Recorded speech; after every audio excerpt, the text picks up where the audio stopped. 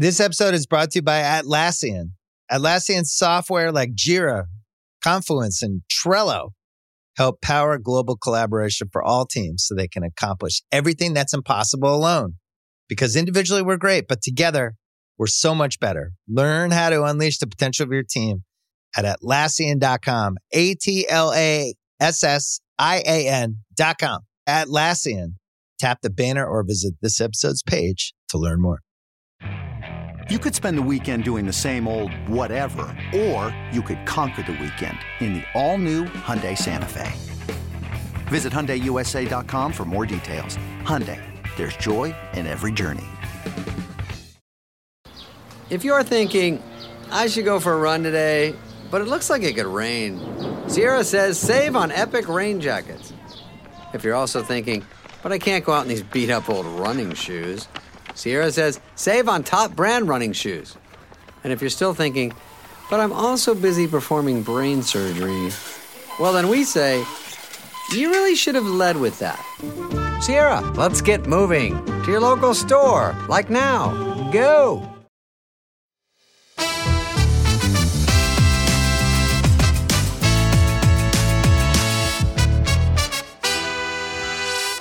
Welcome to the Rest is Football question and answer episode with me, Gary Lineker, Micah Richards and Alan Shearer. Thank you once again for sending your questions. We've got lots of them. There's some great ones, I have to say, this week. Yeah, and including the first one. I've got to start with this one. I think it's brilliant. From Anne Brown. Anne asks, as a funeral celebrant, my recurring nightmare finds me standing before a large congregation of mourners, all waiting for my words of comfort, but I have no idea who's died. as players and pundits, what recurring nightmares do you have? Well, Anne, I have a recurring nightmare that I'm dead in the coffin and the funeral celebrant doesn't know who I am.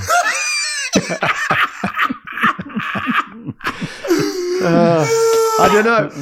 We've talked one or two times about our dreams. And, I used to have one where I couldn't get ready in time to get on the pitch. I couldn't get my shin pads on, or couldn't find my football boots, and the rest of the team be going out on the pitch, and I just couldn't get there. And the other one about 2 yards out and couldn't score, and it kept coming back to me. And I hit the post and it come back to me, and it hit the keeper and it come back to me. You couldn't score. You, yeah, Alan? we were the same. Well, I was the same about the ball, not being able to get to a ball, and when it's just like half a yard out and I can't get to it for whatever reason. Yeah, we need therapy. We do. Micah? Yeah, we need help there. Do I have? We know Micah's, wasn't it? Those dreams. I don't want to know Micah's dreams. Actually, I really don't want to know Micah's dreams. Let's just say it rhymes with bet and net.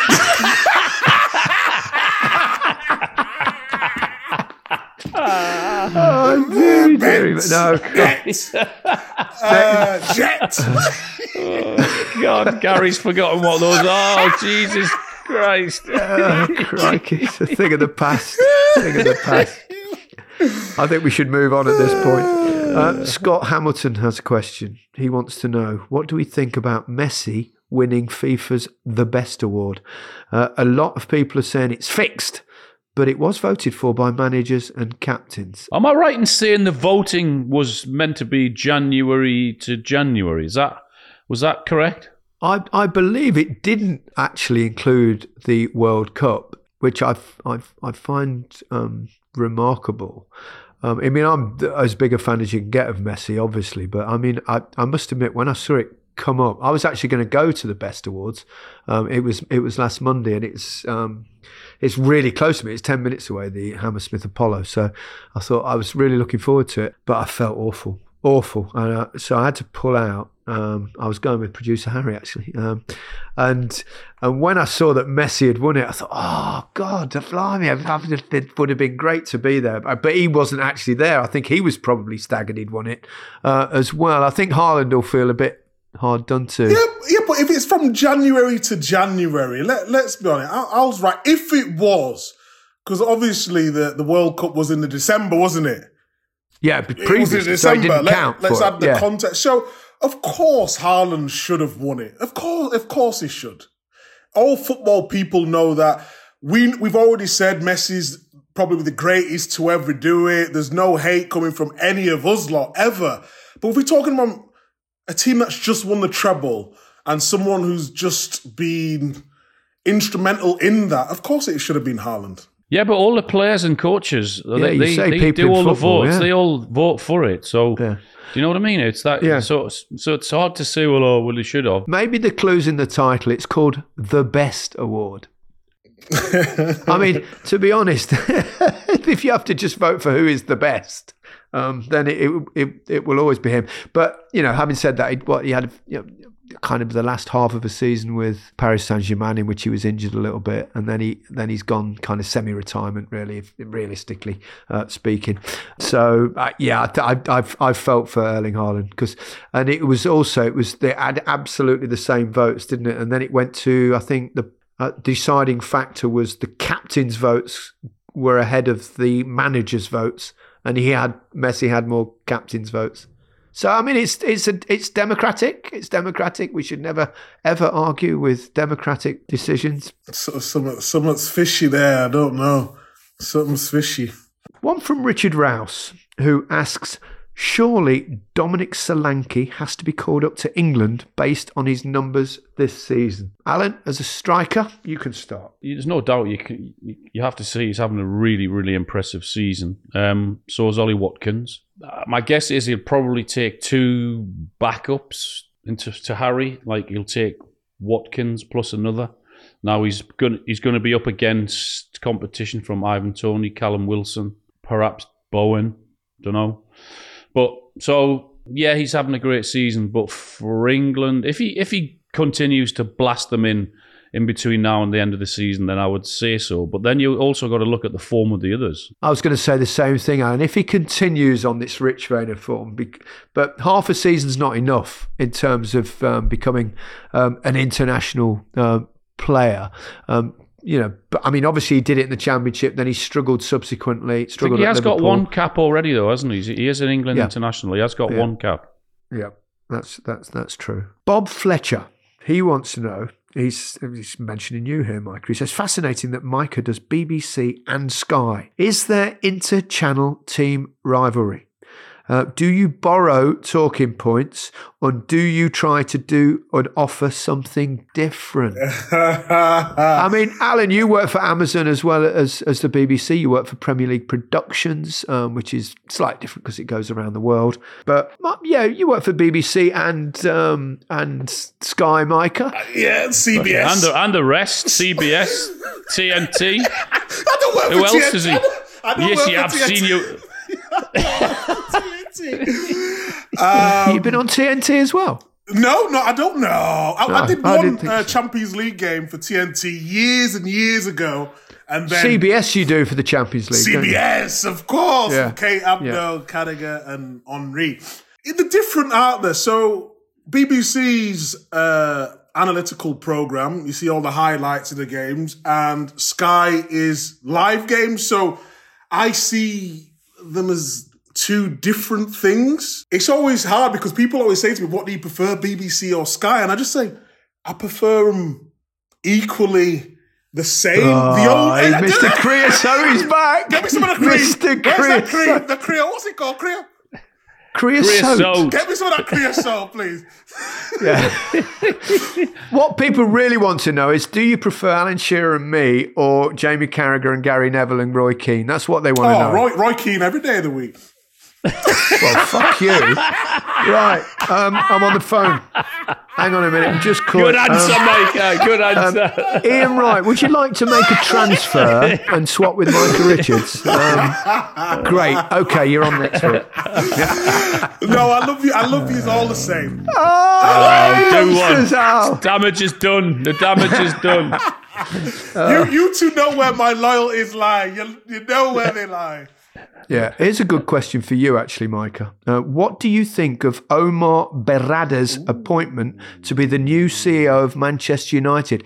For those that don't know, he was at Barcelona for many years, and then he moved to Manchester City, where he's been for a while. He's been very successful at both clubs, and I think he's going to Manchester United as, I think, Chief Operations Officer. Is that right? Do you know him, Micah? I know him. I know him very well. Really nice guy. He is incredibly articulate. He's got a plan. So how it works at Man City, you'll have Khaldoon, who's chairman/owner. Then you'll have Ferran, who takes care of not just Man City, but all the Man City group. So he was like the front man. CEO. Yeah, CEO, any speeches or any direction. And then you have Cheeky, who is the football side. He concentrates. Who I played with. Yes. Cheeky Begristein. Really great guy. He's just football he is. I love him. Operations.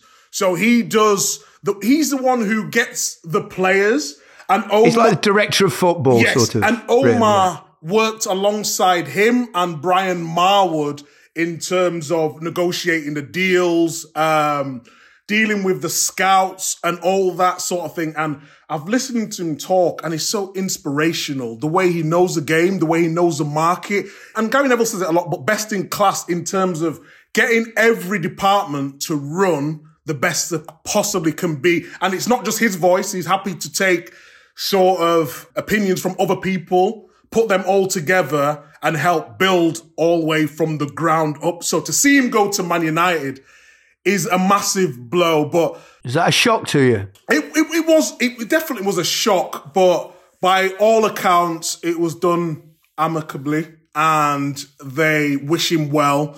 But Man United, I bet they don't. Well, they wish him well, but just not better. But it just shows you how far Man City have come in terms of organisation and how they run, how all the big clubs around the world now are trying to poach their staff. So it says a lot about him and a lot about the way Man City are doing things.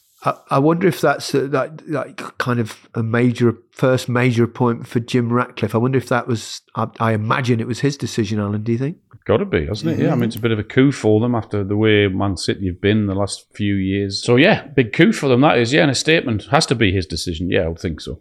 It would be fascinating to watch to see if he makes a big difference at Manchester United. Before we take a break, question for me from Stu's Football Flashback. After leaving for Japan at just 31 years old, do you regret not staying with Spurs and playing in the Premier League? Premier League started a year after I finished playing. No, I don't actually, because I was slowing down a little bit and I had a kind of, I didn't know at the time because I'd already signed and agreed with the Japanese club and I played another 8 months for Spurs after that. What are you laughing at? Cut the bullshit, guys. Go on. I haven't Forget finished. about the money. I don't want money. Well, yes, that was a substantial. That was, yes, one of the major reasons for me going. I did it for the money. The main reason for me was growing the game of football in different countries. I had a yen to do that. So no, but not at that stage because my powers were waning anyway, and so no. It bought my house. We didn't earn as much as they do nowadays. How long was you there, Gaz? 2 years. 2 years, but I had an injury in the period that I played for Spurs after I'd signed for them. I had to finish that season. I had my first toe injury, and I had an operation after the season finished, and I had a gap before I went to Japan, but it didn't really help. And then I had a bad injury after a few games that I played, so I didn't play that much, but it was still a great experience, and I enjoyed it. And we're going to take a break now, and during that period, I'll count my yen. Micah, it was those stupid Quasar boots. That's what happened. I had Asics in Japan. A different deal. Okay. Yeah. And did lots of adverts for energy drinks and things. It was great. You'd have loved it. It's a great country, though. Genuinely a great country. When you need mealtime inspiration, it's worth shopping Kroger, where you'll find over 30,000 mouth-watering choices that excite your inner foodie. And no matter what tasty choice you make, you'll enjoy our everyday low prices, plus extra ways to save, like digital coupons worth over $600 each week. You can also save up to $1 off per gallon at the pump with fuel points. More savings and more inspiring flavors make shopping Kroger worth it every time. Kroger, fresh for everyone. Fuel restrictions apply. Another day is here, and you're ready for it. What to wear? Check. Breakfast, lunch, and dinner? Check. Planning for what's next and how to save for it? That's where Bank of America can help. For your financial to-dos, Bank of America has experts ready to help get you closer to your goals. Get started at one of our local financial centers or 24/7 in our mobile banking app. Find a location near you at bankofamerica.com/talktous. What would you like the power to do? Mobile banking requires downloading the app and is only available for select devices. Message and data rates may apply. Bank of America NA, member FDIC. Welcome back to the Rest is Football question and answer episode with Alan Shearer, Micah Richards and me, Gary Lineker. A question from Neil Woodlands. It's good to see Ivan Toney back, as he is a class footballer, but the commentary and adulation for him is, in my opinion, a little bit uncomfortable. Making him captain and all the focus for a guy who was caught doing wrong is not a good example for anyone, particularly youngsters. Thoughts? But there's also another question, because we sort of covered that, didn't we, a little bit on our main episode, from Benjamin Blackburn, who says, do you think the big show Brentford have put on for the return of Ivan Toney is just to raise his asking price in the transfer market? Seems excessive, seeing as he seems to want to move. We sort of covered it a little bit the other day, but I don't know, I think Brentford played it really well. They made it a big deal. They welcomed him back. He was captain. He came out. And it worked. They won a game. They needed to change things, change the momentum.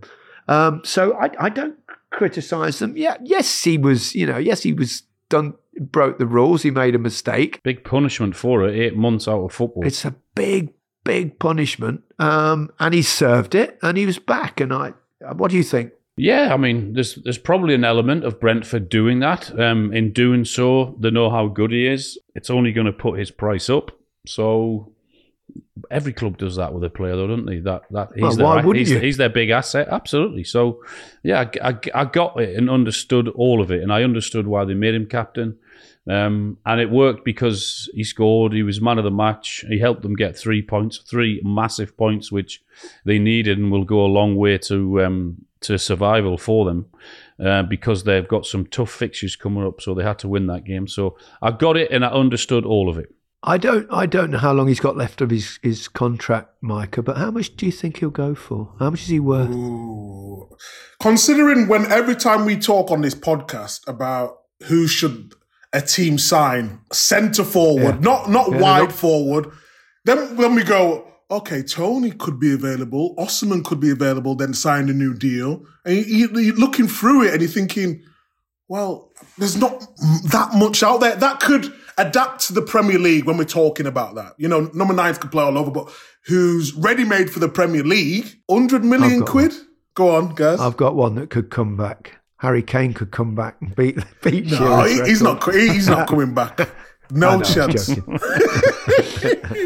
Yeah, stay away, Harry. Good lad. But just on that point when they said about role models, it's very difficult because, you know, when we're footballers, we all we know is football, don't we? And everyone expects us to be articulate. Speak for yourself, Micah. Yeah. We know about football and what football's our life.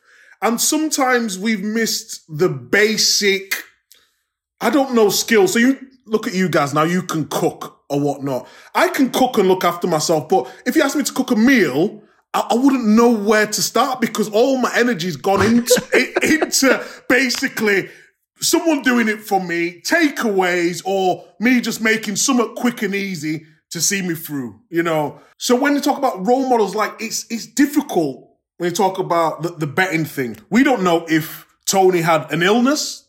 Did he have a gambling problem? These are all things. And because we get put on this pedestal like, footballers, we're not. we're just like normal human beings, you know? So and young men, very young men young men make a lot of mistakes. And he's made a mistake. And so do old men. Yes, I agree.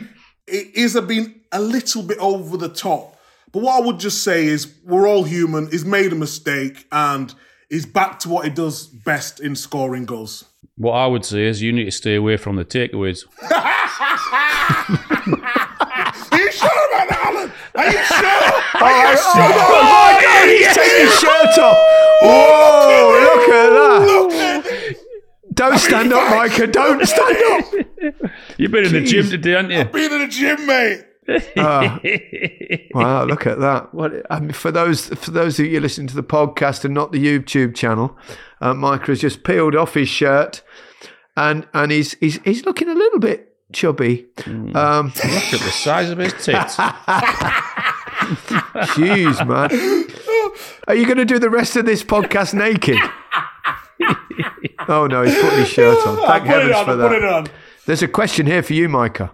Okay. And I know you're not at home at the moment, so you can't actually point it out. But Zaid Aref asks, no, he doesn't ask, he says, it's interesting to see the cabinet behind Micah gets more in it each week, including books now. As someone that's worked on the brand, I'm interested to know what's in the purple Cadbury box behind him. What are the most random awards you've each won? Thanks for a great pod. Was that a Cadbury's Man of the Match award or something, was it, Micah? Do you know what it is? I know you're not at home, so you can't show us at the moment, and you can show us in the next episode. So basically, me, Man City, and Cadbury's did a little collaboration where we, would sell some chocolates, and the chocolate has actually got a picture of me in the chocolate. I'm sure you've done one, Alan, haven't you? No? I know what you're talking about. Yeah. Yeah. Hang on, Alan looks a little bit kind of embarrassed here. What is it, Alan? What have you got? No, I think it was Cadbury's, wasn't it? The chocolate with your name on the front of it, wasn't it? On the yes. So my name's imprinted in the chocolate. Did you know that when Alan was a child, that he was the Milky Bar Kid?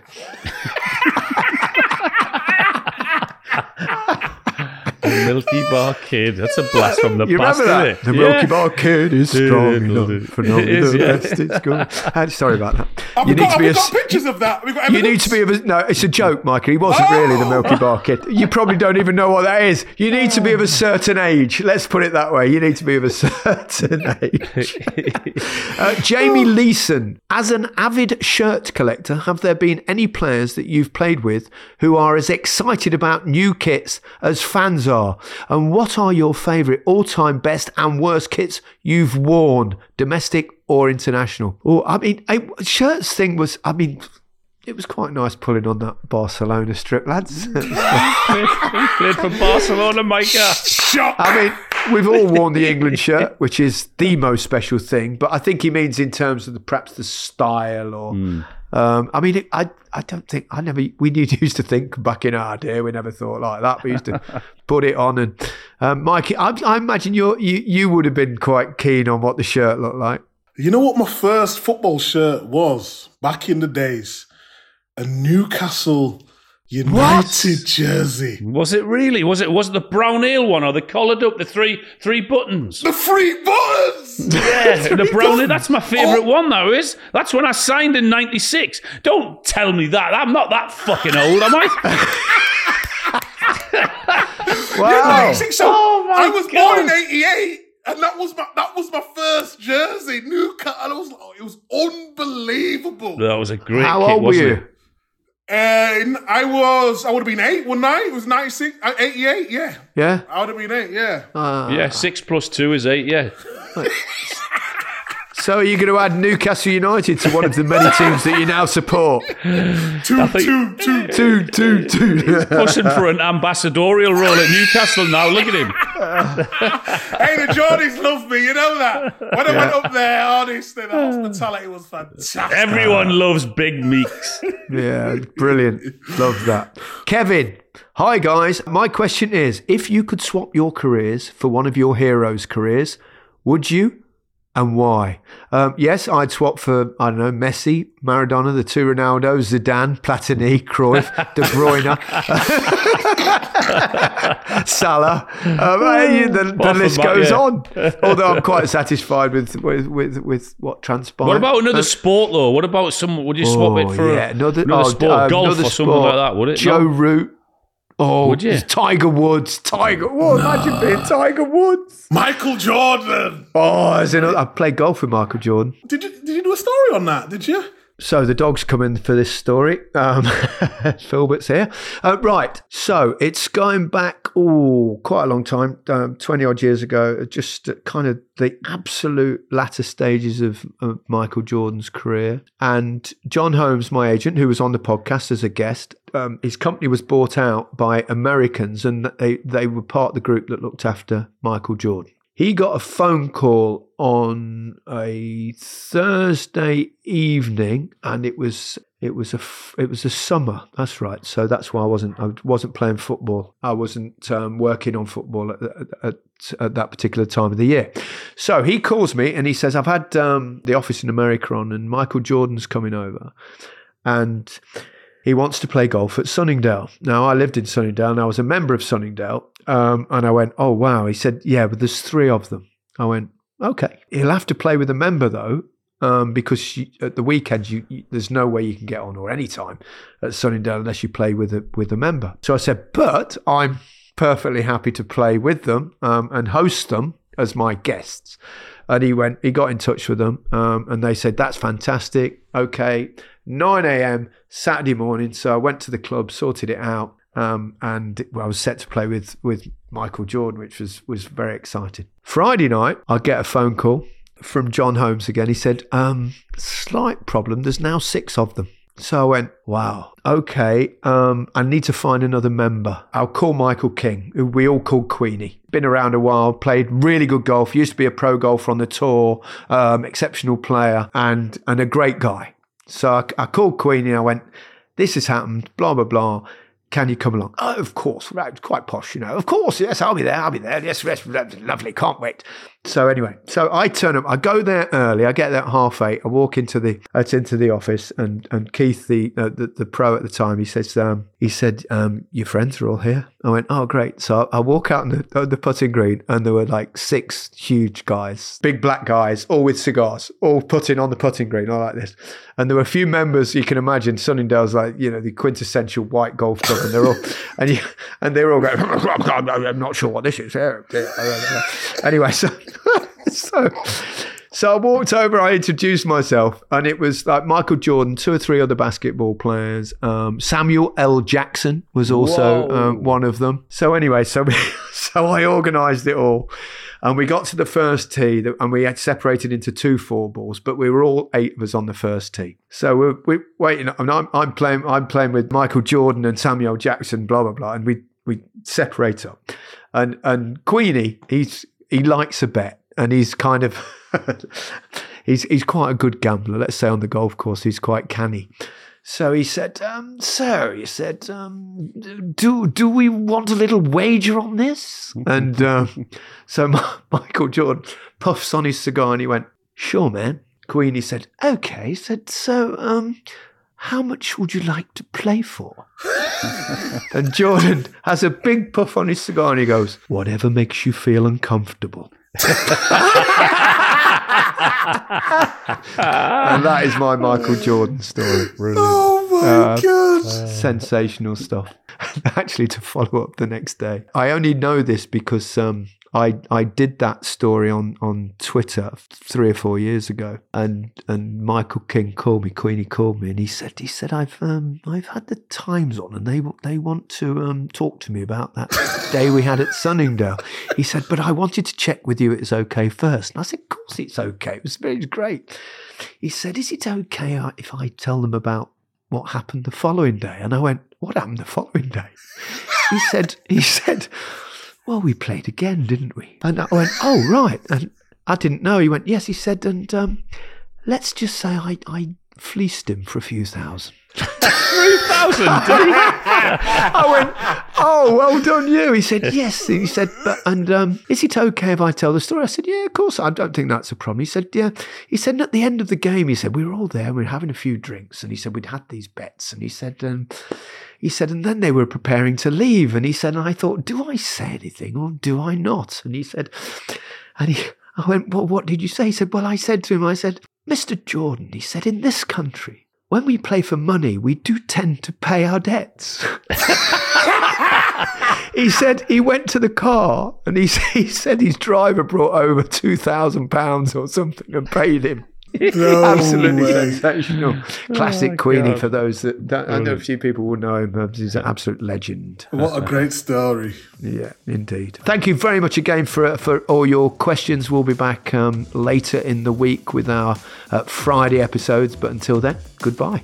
Bye from me. Goodbye from me.